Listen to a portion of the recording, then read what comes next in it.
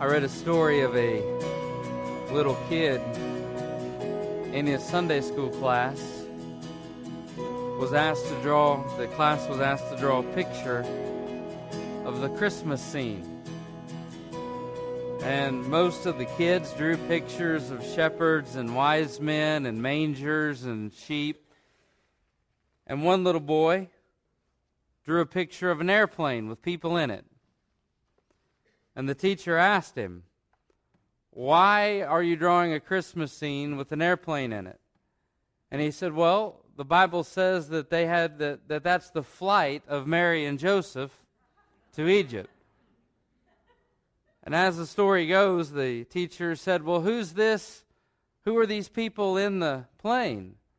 And he said, "Well, that's Mary, and that's Joseph, and that's baby Jesus."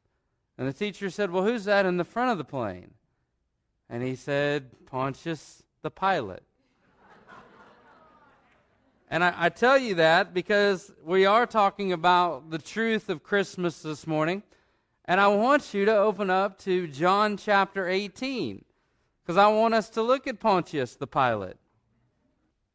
It's awesome that Jesus, at the end of his earthly life, would refer back to the beginning of his earthly life and give us some insight into the reason and the purpose, once again, for his coming to the earth. And in John chapter 18, what we have is Jesus has now been betrayed. They've already celebrated the Last Supper. They've celebrated the Passover together. They've all gone out, the disciples, into the Garden of Gethsemane. Judas has already gone off and betrayed him. Judas is out of the picture now. The disciples have all dispersed. And Jesus is now passing, is going through one of the many trials that he went through the night of his betrayal. He is going to be bouncing back and forth at this time between Pilate and Herod. He has already met before the religious leaders. And now he stands before Pilate, the governor of the area, of the region, a Roman at that time. And I want you to read with me in verse 33 of chapter 18. It says, "Then Pilate entered the praetorium again, called Jesus, and said to him, 'Are you the king of the Jews?' And Jesus answered him, 'Are you speaking for yourself about this? Or did others tell you this concerning me?' Pilate answered, 'Am I a Jew? Your own nation and the chief priests have delivered you to me. What have you done?' And Jesus answered, 'My kingdom is not of this world. If my kingdom were of this world, my servants would fight, so that I should not be delivered to the Jews. But now my kingdom is not from here.' Pilate therefore said to him, 'Are you a king then?' And Jesus answered, 'You say rightly that I am a king. For this cause I was born, and for this cause I have come into the world, that I should bear witness to the truth. Everyone who is of the truth hears my voice.' Pilate said to him, 'What is truth?' And when he had said this, he went out again to the Jews and said to them, 'I find no fault in him at all.'" I'll stop in verse 38. John's gospel is probably, in my opinion, better than the other three gospel writers. Does something, he has this awesome way to be able to take the divinity of Christ and the humanity of Christ and to slap them, to describe scenarios or stories and to recount the telling of Jesus' words in such a way that it takes the humanity and both the divinity of Christ and slaps them right up against one another so that we can clearly see them. John is great about that. One of the ones that sticks out in my mind is when Jesus had said that the Father has delivered all things unto me.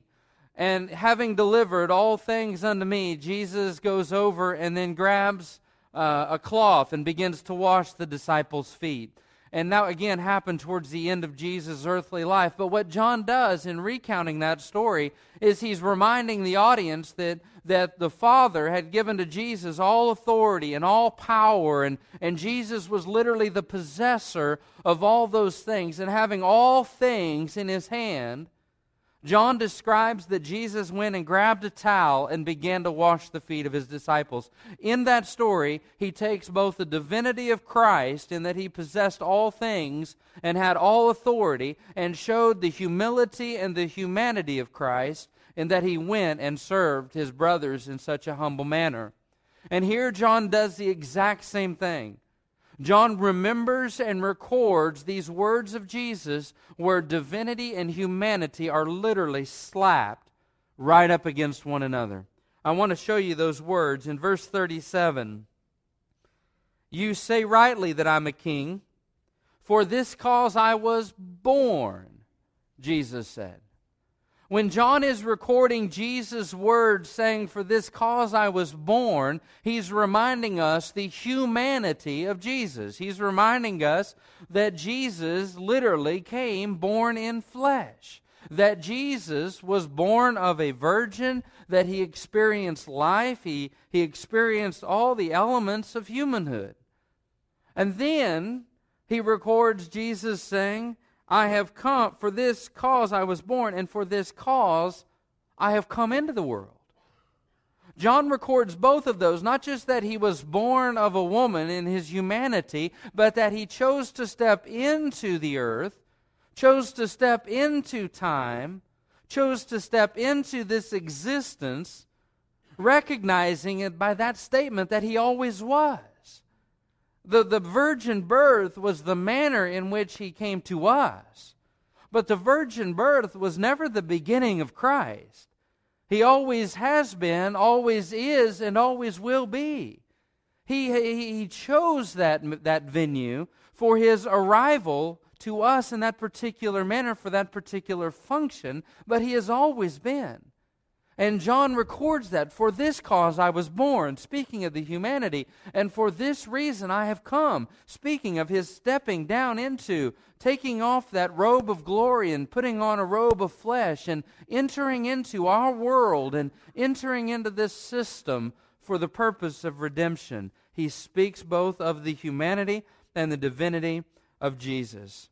But I want you to consider what Pilate says in verse 38. After Jesus speaks of truth, Pilate says these words, infamous words from an infamous man. What is truth? What is truth? Now, I'm going to end talking a little bit more about Pilate in just a little bit. We don't know where his emphasis was. We don't know what his intentions were when he was saying that. All we know are those three words. What is truth? And I want you to think about something, because that's a question that not just Pilate was asking, and we know he was asking it.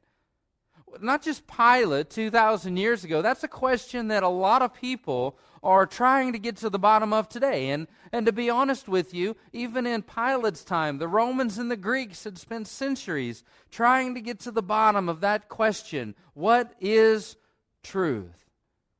I believe that there is absolute truth. It's not relative to my situation. It's not relative to my need. It is relative only to the God who ordained truth. It's not something that I want to make it out to be. It's not something that I would wish it to be. The absolute truth is true whether I believe it or not. And there's a world that believes that it's not absolute truth, that there are no absolutes in the world. They believe that all truth is relative. It's what we want it to be. It's what works for us. It's whatever we can plug in and make happen or make things work. And the Bible doesn't teach that. The Bible doesn't teach that these truths are relative. The Bible teaches that these truths are absolute, not obsolete. When Jesus was saying this, he was speaking of the truth that is that literal foundational core to our life and our being. You want some good words for truth? Sure, steadfast, accurate, clear. honest. Jesus, by saying, "For this cause I was born, and for this reason I came into the world, to bear witness to the truth." Now think about this. The only way we can have truth, or the only way we can have falsehood, is because of the existence of truth. Those two exist because of truth. Do y'all believe there's falsehood out there? Do you believe there's falsehood out there because you believe there is a truth? Jesus said that the enemy was the father of lies. John records that in his gospel. I want you to see where the origination of truth comes from. First, Jesus says there is truth. And the origination, the second point is this, is that truth comes from God. You say rightly that I am a king. For this cause I was born, and for this cause I've come into the world, that I should bear witness to the truth. Everyone who is of the truth, he says, hears my voice. I don't typically throw out a lot of scriptures for you, but I want to, if you're taking notes this morning, I want you to jot down some really important scripture references, because we're dealing with something that is literally the foundational core of our being, not just as believers, but as humans, as people, created beings. And I want to give you some scripture references. It's just out of John's Gospel. Just out of John's Gospel. In relationship to God being truth, God the Father. You'll want to write down John 3:33. It tells us that God is truth. And John 17:17 tells us that God's Word is truth. Accurate, sure, steadfast, clear, honest, real. In relationship to Jesus, John chapter 1, verses 14 and 17 say that Jesus is full of truth, or made up of the truth. John 8:40, verse 46 says that Jesus speaks the truth. John 14:6 says He is the truth. Jesus said, "I am the way, the what? The truth, and the life." John 3:21, He says, "He who knows Christ knows the truth." And just a few more. In relationship to the Holy Spirit of God, John chapters 14, 15, and 16 refer to the Holy Spirit as the Spirit of truth. And Jesus promised in John 16:13 that the Spirit of truth will lead us in all truth. So, just off of John's Gospel, what we have is Jesus coming to say, this cause, this is why I was born. This is why I have stepped down into the world.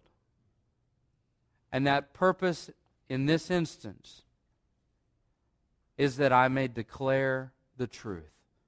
That I may share and reveal to all the world what is real and what is false, what is true and what is wrong, what is right, what is true and honest, and what is dishonest. Jesus is saying, I came to reveal that there is a stark contrast in truth and deception. There is one who from the beginning in the Garden of Eden had gone about lying and deceiving for the purpose of destroying. And Jesus says, I came to be born.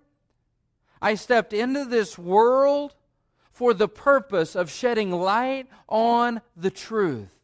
Speaking some of the truthful things that we know Jesus spoke of, some of the realities that exist is that you and I, our bodies are going to fail. Our body is here. This fleshy body is not made for eternity.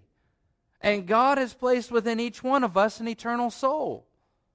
And that eternal soul will spend eternity somewhere, and we, in these days, make the determination of where we want that soul to spend eternity. Will it spend eternity in heaven with Christ, or hell apart from Christ for all eternity? Jesus said these are real issues, and there are real consequences. And He came to bring us the way, reminding us that each of us sin. You know what? One thing I like about truth, and one thing I like about my brothers and sisters that speak truth to me, is I may not always want to hear it, but I know it's good for me. Just because it's true does not always make it comfortable. And you know what? When we come to that point where we realize in our life, when we're truthful with God, we say, well, you know what, God, I'm a sinner. I am sinner. I am a sinner in that I have done things that I should not have done, and I have not done things that I should have done. And that sin, one sin would be enough to separate me for all eternity because I would miss God's holy standard. But your Son Jesus lived that which I could not. Lived the perfect life from birth till earthly death.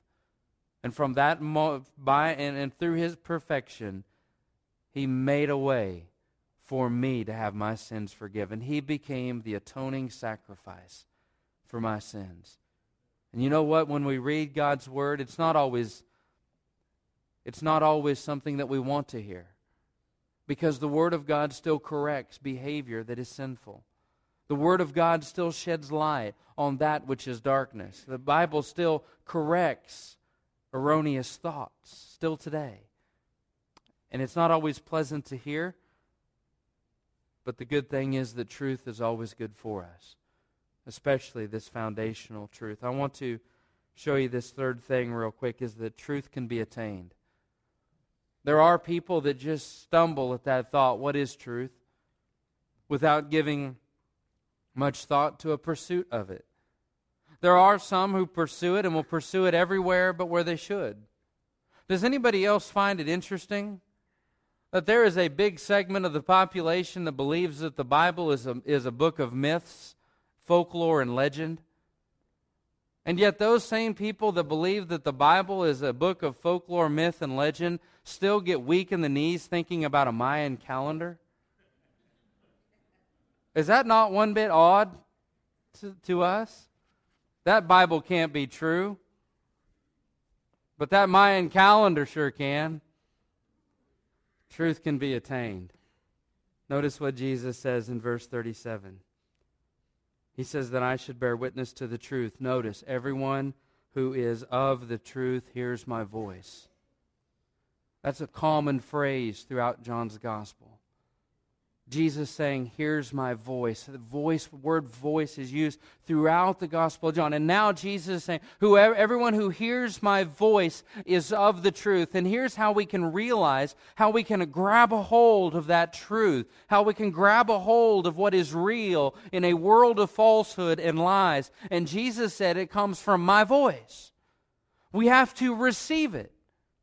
How do we receive the voice of Jesus? We read His Word. Jesus is literally saying here, everything that has come out of my mouth is true. It is not misleading. It is clear. It is accurate. It is steadfast. It is real. So He's saying, whatever has come out of my mouth, you can believe it.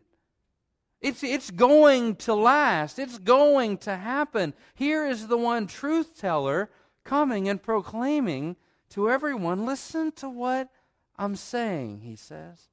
First, in order to attain the truth, we have to receive it. Listen to the Word of God. Read the Word of God. Study the Word of God. Memorize the Word of God. But it's not just enough to receive it. We're required to believe it.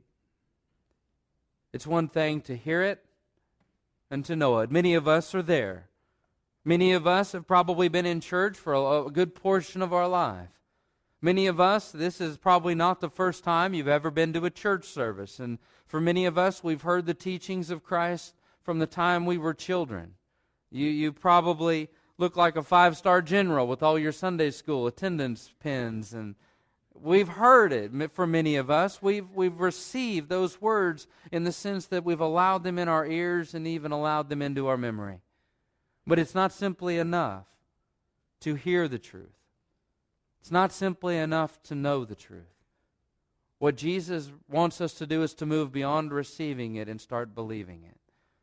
He says, whoever is of the truth. Do you know what He means by that? When He's saying of the truth, He means that their life is set up on those principles. Their life is built on that foundation of truth. Their actions are exemplified in the truth. They're doing what it says. It's not enough for us simply to hear and to understand and to know, but to practice it in our life. That's how we can attain the truth. And friend, let me tell you something. 2,000 years of our history, and I know Jesus has never failed. 6,000 years of human history, and God has never once been unfaithful. There's never once been a promise that has not been fulfilled from the Scriptures. God has quite a track record of reminding us of His faithfulness, His love, and the surety of His Word. Notice what Pilate says. What is truth? Now, again, I can't tell you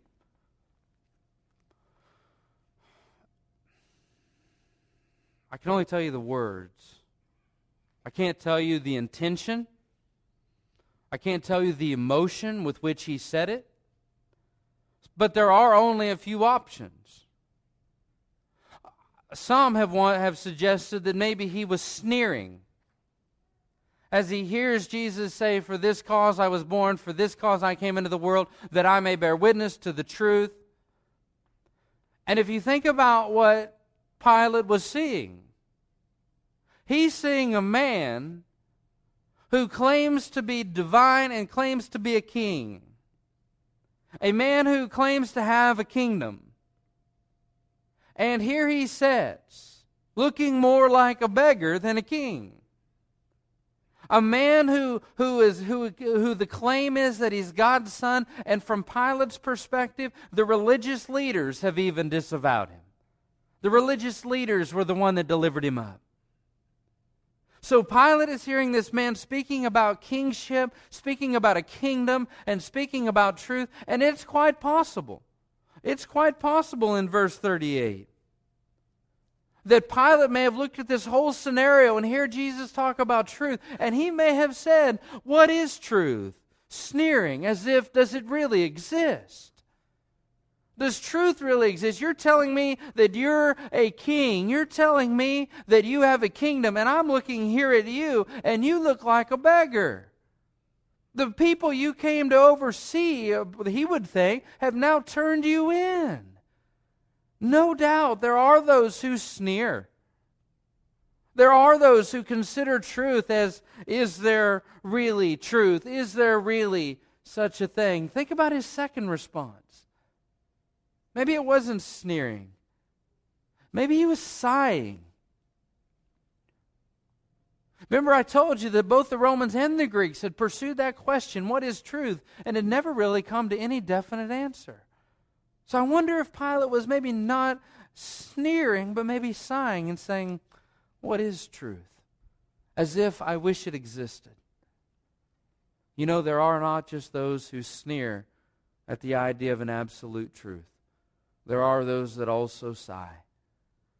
Those that have never built their life on any strong foundation and have only seen things crumble around them, have only seen the ideologies and philosophies of man fail them. And they look with great despair, sighing, I wish there was something that was true. Maybe not in this room, but there are people in the world that are searching, sighing, desperate for something steadfast, solid, and real. Maybe he was sincere. Let's give the guy the benefit of the doubt. I mean, he'd been in a plane all day. Maybe he wasn't sneering. Maybe he wasn't sighing. Maybe he wanted to really know, what is truth? I would have to say that out of all of the options, that one seems the least likely to me. Because if Pilate was really sincere, why would he say those words as he was leaving the praetorium? Why would he say, what is truth, as he turns and walks away? Obviously, if he was sincere, he would have waited for a response. Obviously, if he really wanted to know what the truth was, he was the governor. He had all the time he wanted. He wasn't rushed. Jesus says, "For this cause I came to the world. For this reason I was born. For this reason I stepped down into the world, was to bear witness to the truth." So Jesus has already revealed his desire to share the truth, to communicate it. And for Pilate to say what is truth, no doubt, I have to believe if he was sincere and Jesus' desire is to communicate, those two could have converged.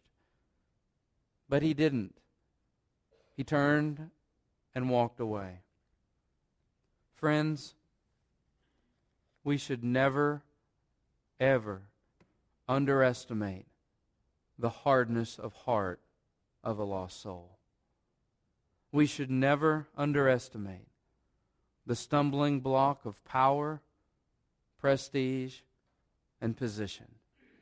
We should never underestimate the blindness of a lost soul's eyes. Because here stood one man in history, who had some of the greatest access to Jesus.